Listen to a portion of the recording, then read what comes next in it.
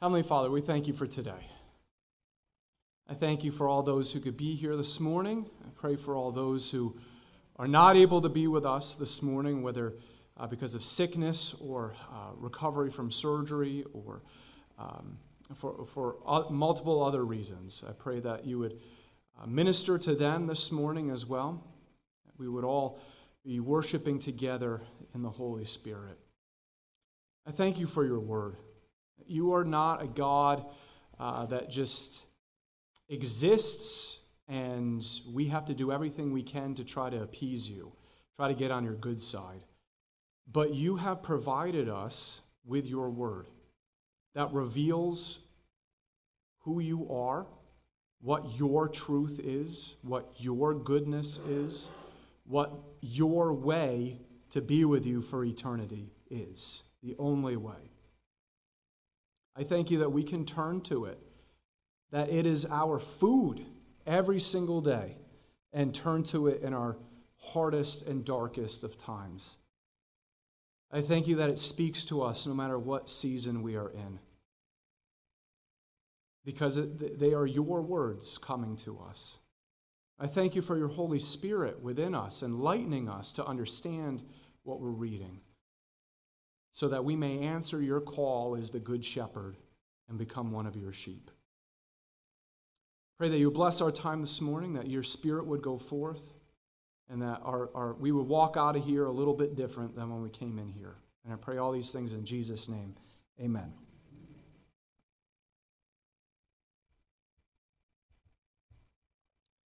The following, a couple of stories, are strange events that didn't necessarily change the entire course of human and world history, but are strange historical events nonetheless.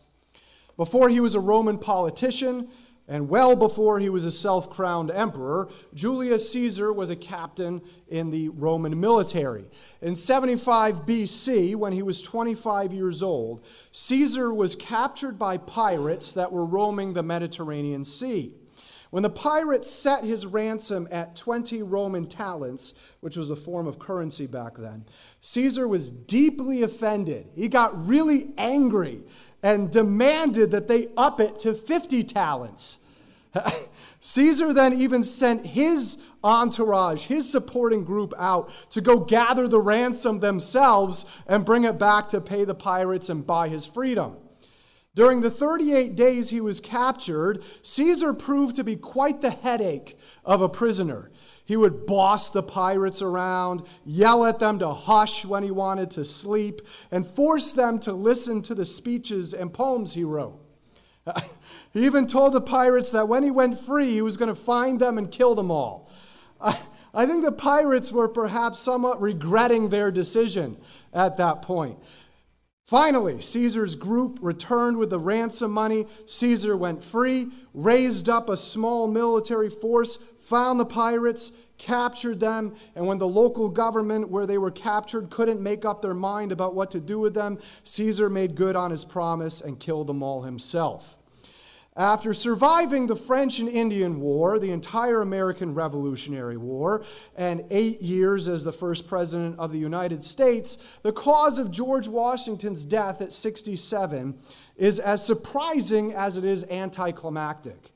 The man even survived smallpox, tuberculosis, malaria, and pneumonia. But one day, Washington was riding around Mount Vernon on his horse during a very cold, rainy, and miserable day, one that he no doubt lived through all of his life. But this time with one exception. Instead of changing out of his soaking wet clothes as he normally would, Washington chose to stay in them so he wouldn't be late for dinner. This move proved to be his downfall. That night, Washington woke up his wife to tell her he could barely breathe or talk on his own. The doctors tried the height of what was medical knowledge for the late 1700s, gargling with a mixture of molasses, vinegar, and butter, eating dead beetles, and had 40% of his blood drained out of him. Nothing worked. Washington died 3 days later, and to this day, doctors are perplexed as to what infection actually killed him. Like I said, while hardly dramatically changing the course of human history, these are surprising twists in history that no one would have seen coming at the time. As Jesus continues one of the most famous parables he ever told and one of the most famous accounts in all of Scripture, that of him as the Good Shepherd, his symbolic story takes a surprising twist, one that I doubt most of, if any, Jesus' listeners would have seen coming. But not only is it shocking, it is the most important and crucial part of this parable. And that's what we'll be talking about today. As we turn back to this parable again this morning, we've already set up the basic players in it. That is that Jesus is the Good Shepherd and that he's the only door for anyone to become a part of his flock. That's one.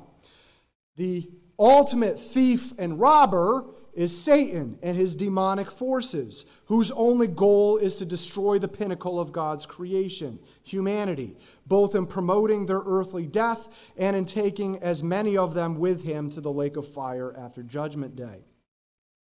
The Pharisees were acting in the same spirit as Satan, leading those who they were supposed to be leading into the truth of faith in God away from that, and only emphasizing strict adherence to the Mosaic law, and thus leading people towards destruction and death. And we'll see one more type of person in connection with sheep that Jesus also connects to the Pharisees in our verses this morning. But at this point, let's pick this parable back up in verse 11. So if you brought your Bible with you today, please turn to John chapter 10. We're going to pick back up in verse 11. If you didn't, that's okay. There should be one located in the pew in front of you. Please also turn to John chapter 10 or look this up on your favorite Bible app on your smartphone. But John chapter 10, verse 11, we read, "I am the good shepherd. The good shepherd lays down his life for the sheep."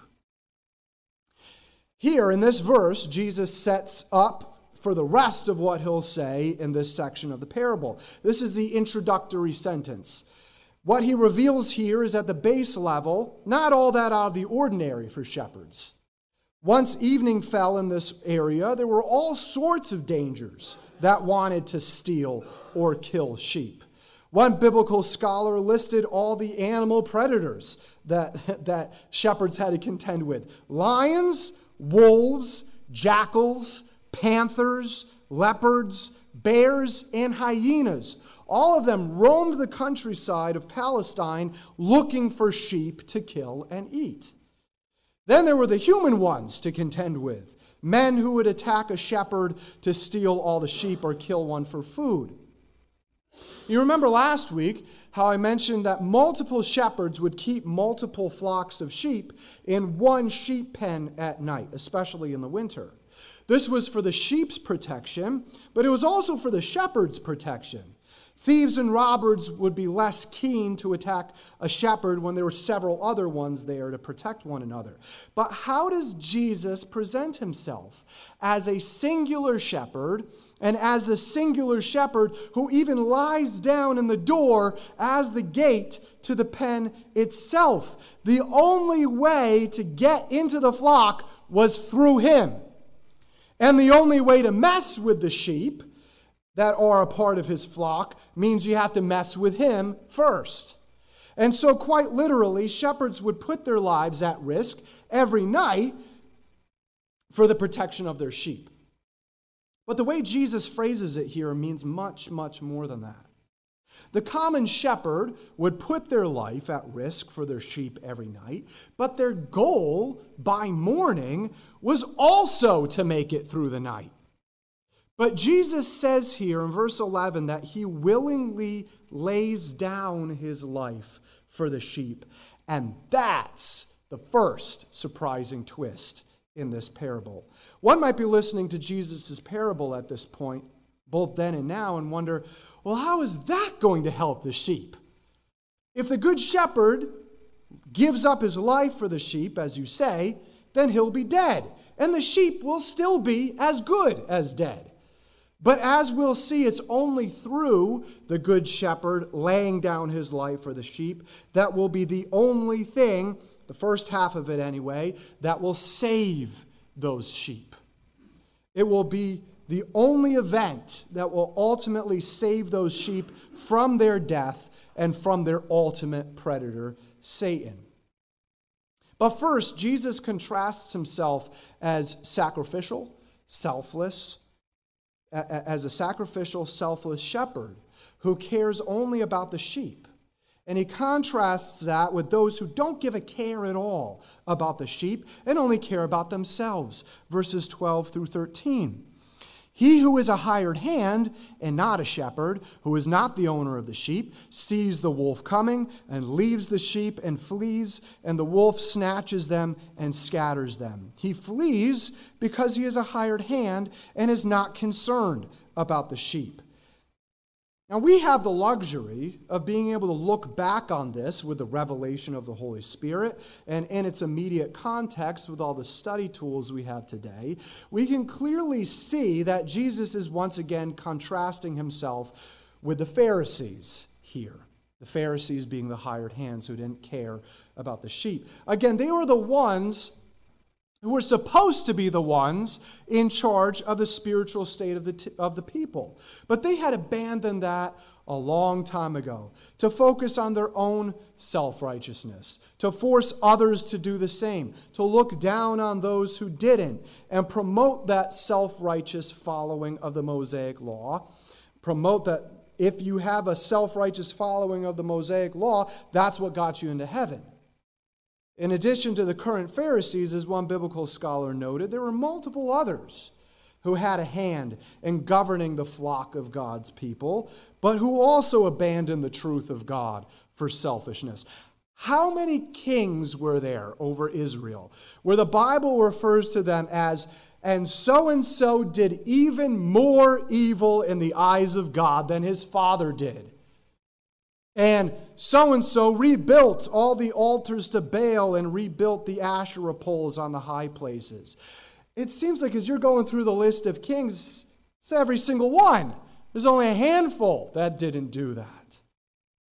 Then there were false prophets and false messiahs that popped up and led the people away from God and towards destruction. There were a lot of what could be labeled as hired hands, who at the very first sign of trouble, because they couldn't have cared less about leading God's people in his truth and thus protecting them and providing for them spiritually, they just took off. They took off and left the sheep of the people of God completely exposed to the attacks of Satan for hundreds of years. By contrast, Jesus is the only shepherd willing to give his life. And not just give it, but willingly sacrifice it for the sheep's protection and spiritual provision. And because Jesus cares so deeply for the sheep, there is a deep spiritual connection between the two of them. Verses 14 through 15. I am the good shepherd, and I know my own, and my own know me, even as the Father knows me, and I know the Father, and I lay down my life for the sheep. Now, we might just skim over this from time to time and think, that's nice. Jesus knows me as a sheep, and I know him as my shepherd. And that's about where it ends in our thinking process about that. But if we stop and think about it, there's a very, very profound truth located here. As pointed out by one biblical scholar, let's start with the relationship described in verse 15. What relationship is described there? The relationship within the Trinity of God, right? Between God the Father and God the Son. Jesus has already described that relationship that he has with God the Father for the past 5 chapters. All boiled down, it's a perfect connection to love for and communication between one another. If you think of the most connected, loving, open, communicative relationship that could exist, it would be even more perfect than that, because our finite human minds can only think so far. And that relationship between God the Father and God the Son, and God the Son and God the Father, is the example of the relationship that Jesus has with us as his sheep, as he knows us perfectly, and he wants us to have that same relationship with him. It's spending time with him in prayer and in reading of his word, what he wants to reveal to us about himself. And Jesus also said, if you love me, obey my commandments. As we know what's in God's word and we seek to follow and obey it and show our love for Jesus, we'll grow closer to him each day through that as well. And like we talked about last week, the deeper and bigger our relationship with Jesus through his Holy Spirit grows, and the more we want to live our lives solely for the glory of God, a byproduct of that will be the peace and contentment in this life that we crave the most as humans. And it's the peace and contentment that only God can give us. It's a relationship unlike anything we can possibly have with another mere human. And it's the most powerful, most loving, most fulfilling, most transformative, and most peace-filled one we could ever possibly imagine. And more. But we would have no hope for any of this unless two things happened. Number one, as Jesus has already stated, that he would willingly lay down his life for the sheep. And number two, unless you have Jewish blood in you already or have a past with Judaism already, we would still be completely hopeless if it weren't for what Jesus says next in verse 16. I have other sheep which are not of this fold. I must bring them also, and they will hear my voice, and they will become one flock with one shepherd. Let that sink in for a second. These other sheep, of course, are the Gentiles, such as myself, whose only hope for salvation is especially hinged on the mercy and grace of God. This is a direct fulfillment of Isaiah 49:6. He says, it is too small a thing that you should be my servants. This is God the Father speaking to Jesus. To raise up the tribes of Jacob and to restore the preserved ones of Israel. That's too small of a thing. What I'm going to do is I will also make you a light of the nations, to the Gentiles, to the entire world, so that my salvation may reach to the end of the earth. Amen? Where the leaders of Israel horribly failed, and where the nation of Israel horribly failed, and being the light to the Gentile world, and making them want the relationship with Yahweh that they had had, Jesus would be the victor as God's servant in doing just that. Where Israel itself failed to be the light to the world, Jesus himself would be the light of the entire world.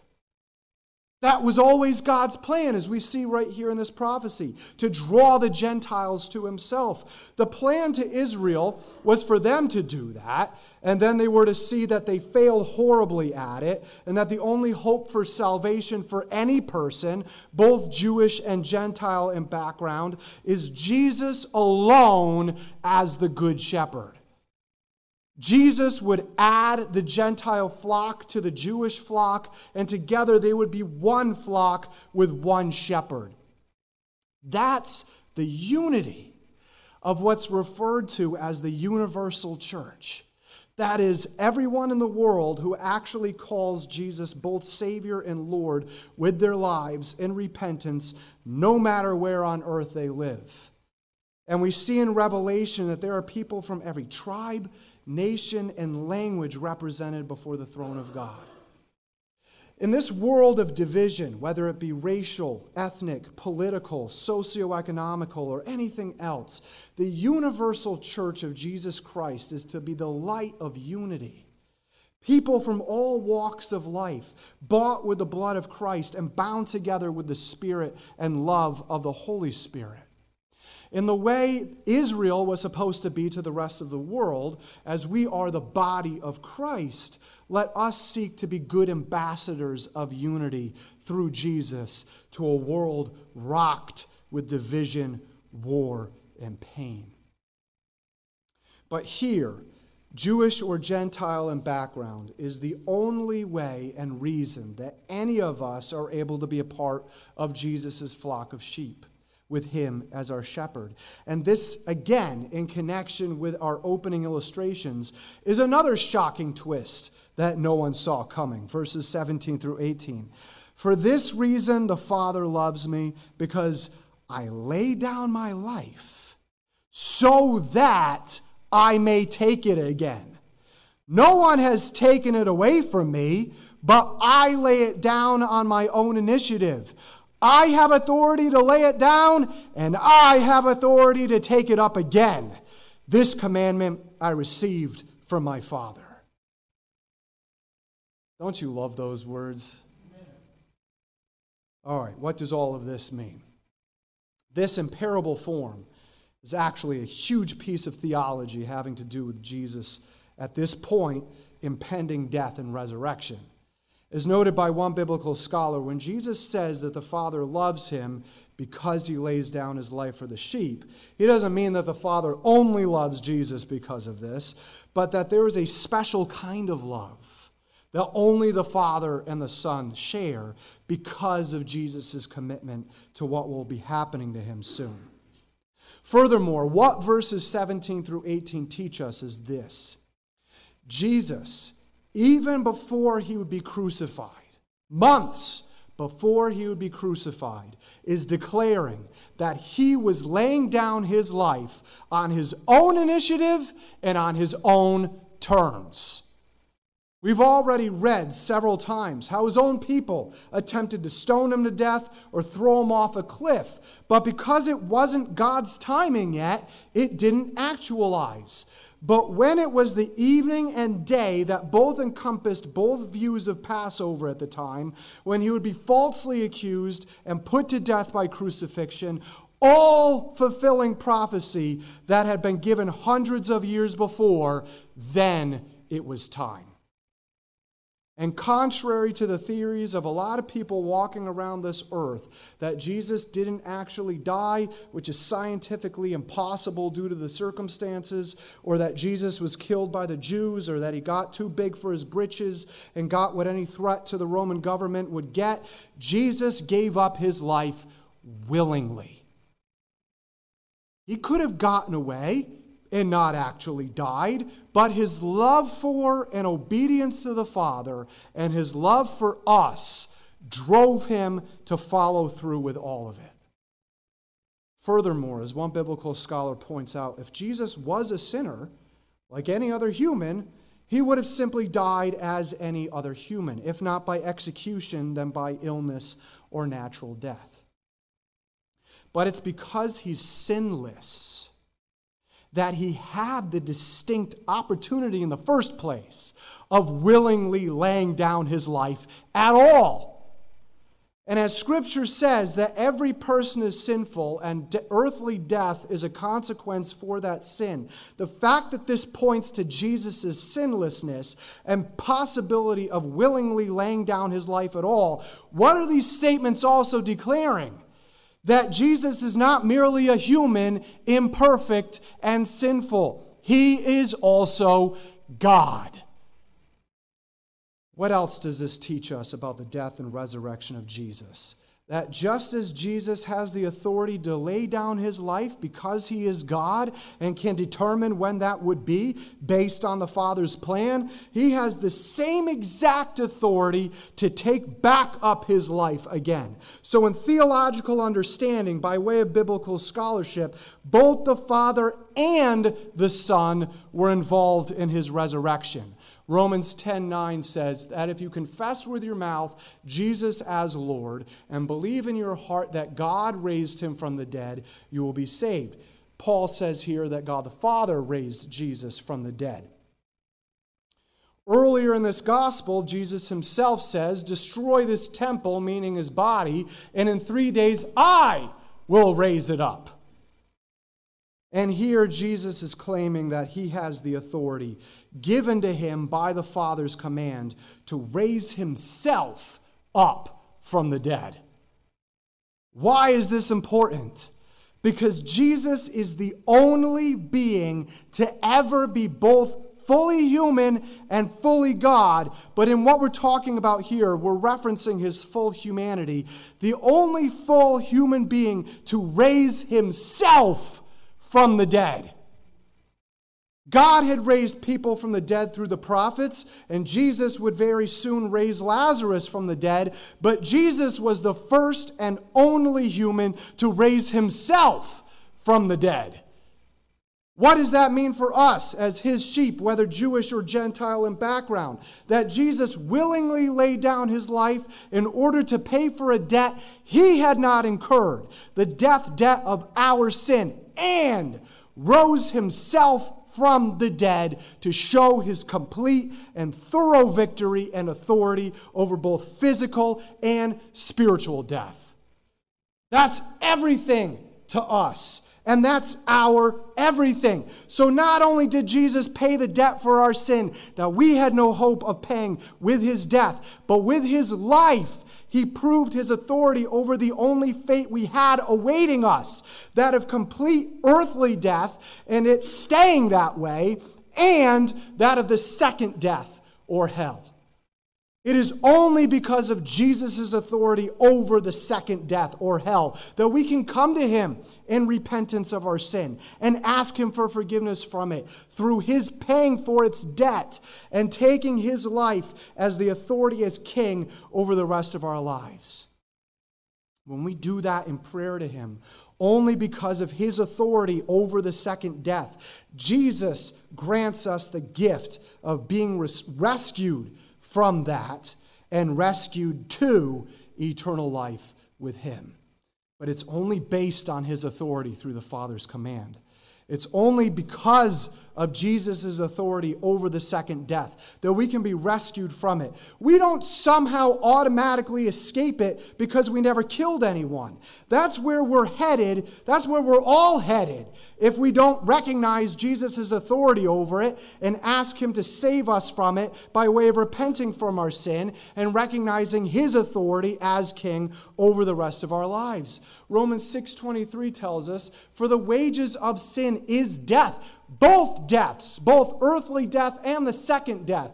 But, that's the best three-letter word right there. But the free gift of God is eternal life in Christ Jesus our Lord.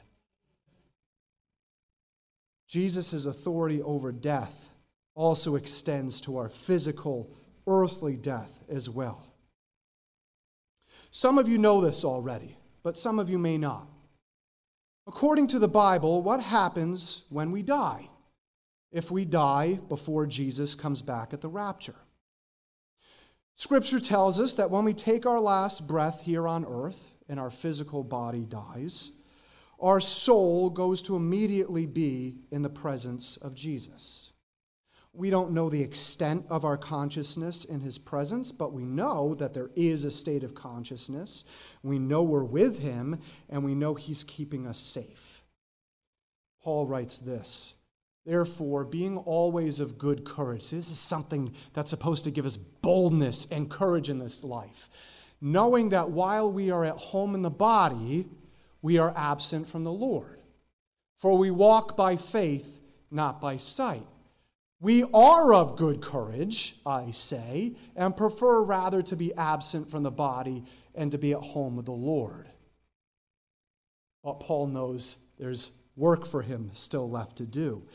But what we see here is there is a distinct difference between our soul being at home in our physical bodies or being with the Lord. And how this is written is that there is an either-or logical relationship here. In other words, if our soul is in our body, then we're not at home with the Lord. But if our soul is not in the home of our body, then we are at home with the Lord. During the tribulational period of the end times of the world, we read this description of those who are martyred for their faith. And I saw thrones, and they sat on them, and judgment was given to them. And I saw the souls of those who had been beheaded because of their testimony of Jesus and because of the word of God, and those who had not worshipped the beast or his image and had not received the mark on their forehead and on their hand.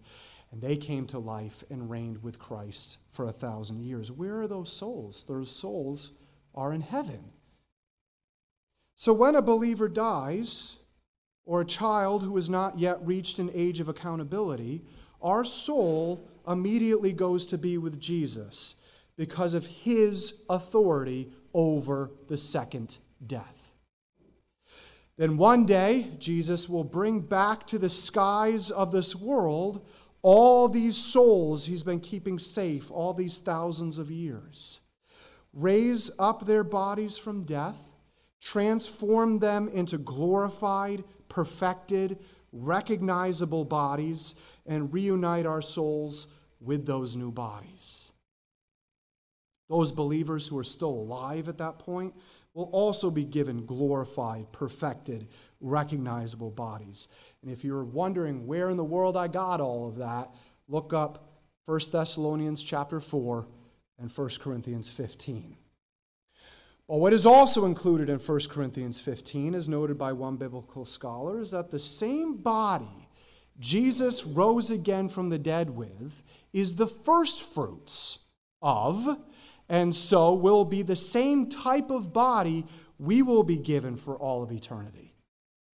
The image of first fruits was an agricultural term to describe how the first of a crop's harvest would indicate how the rest of the crop would be, how the rest of the crop would taste, etc. So if you want to get a bit of an idea of what kind of body we'll get at the rapture, look up the descriptions in the Gospels about how Jesus was post-resurrection. When an unbeliever dies, this is the cold, hard truth that's hard for us to swallow. When an unbeliever dies, the Bible tells us their soul goes to a temporary holding place of torment called Hades until the great white throne judgment, when their bodies are also resurrected, but resurrected to be judged and thrown into the lake of fire for eternity. That's found in Revelation 20. In either case, what we need to see here, you may be hearing this for the very first time in your life. There is no place of limbo. There's no purgatory. There is no middle state where the dead can roam the world as ghosts or communicate with the living. None of that is canonically biblical, is based on wrong theology, and is flat out lies. But Satan and his demons know these fears and misunderstandings of humans and exploit their fears by manifesting themselves as what are interpreted as ghosts, aliens, or other apparitions. Why? To lead people away from the truth of Jesus' gospel. What we need to see, especially in connection with this morning's passage, is that Jesus is the ultimate authority, with his authority over his death and resurrection. And our eternity is completely based on accepting that authority for ourselves or not.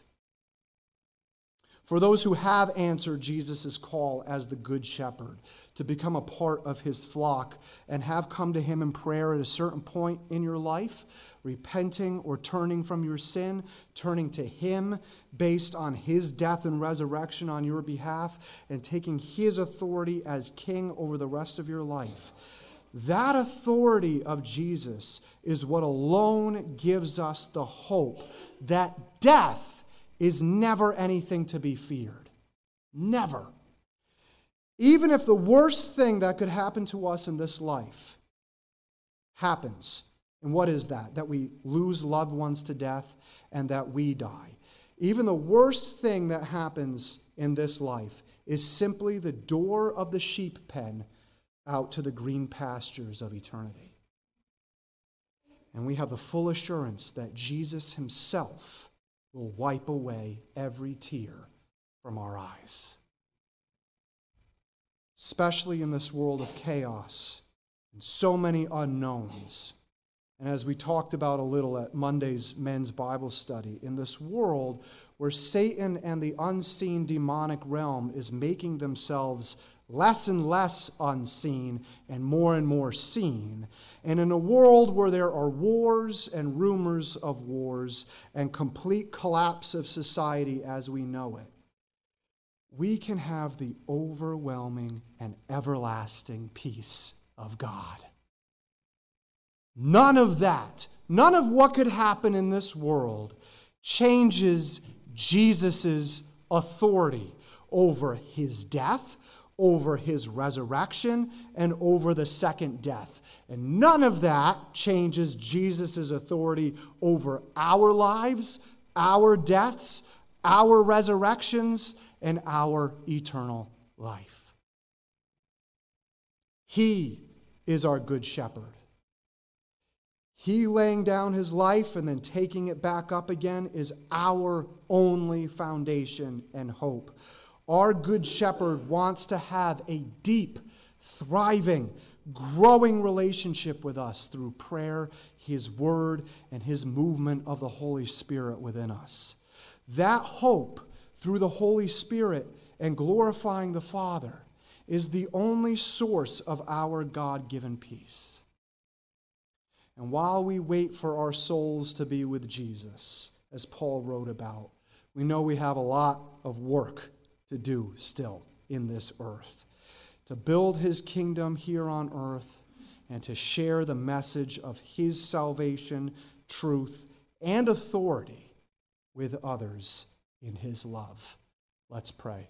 Heavenly Father, we thank you once again for all that is wrapped up in one of the most famous parables and portions of Scripture. I pray that if there's anybody here who has not yet answered the call of the Good Shepherd, has not yet come to you in prayer, repenting of their sin, taking you as a Savior from that sin based on your death and resurrection, and then taking your authority for all of who you are as King over the rest of their lives, I pray they would do that right now. And Lord, there may be some of us who have let our relationship with the Good Shepherd fade away a little bit, slip, go by the wayside a little bit. Lord, I pray that this would be the drive that brings us back to you, because we know that you're going after the one. You leave the 99 to come after the one, and we thank you so much for that. Let us stop running from you and yield ourselves up to you, because we know that only in your flock, with that deep, thriving, growing relationship with you, only in your sheep pen, only by going in and out through you as the door, will we have those green pastures and still waters. I pray that we would use this to glorify you with our lives. And I pray all these things in Jesus' name. Amen.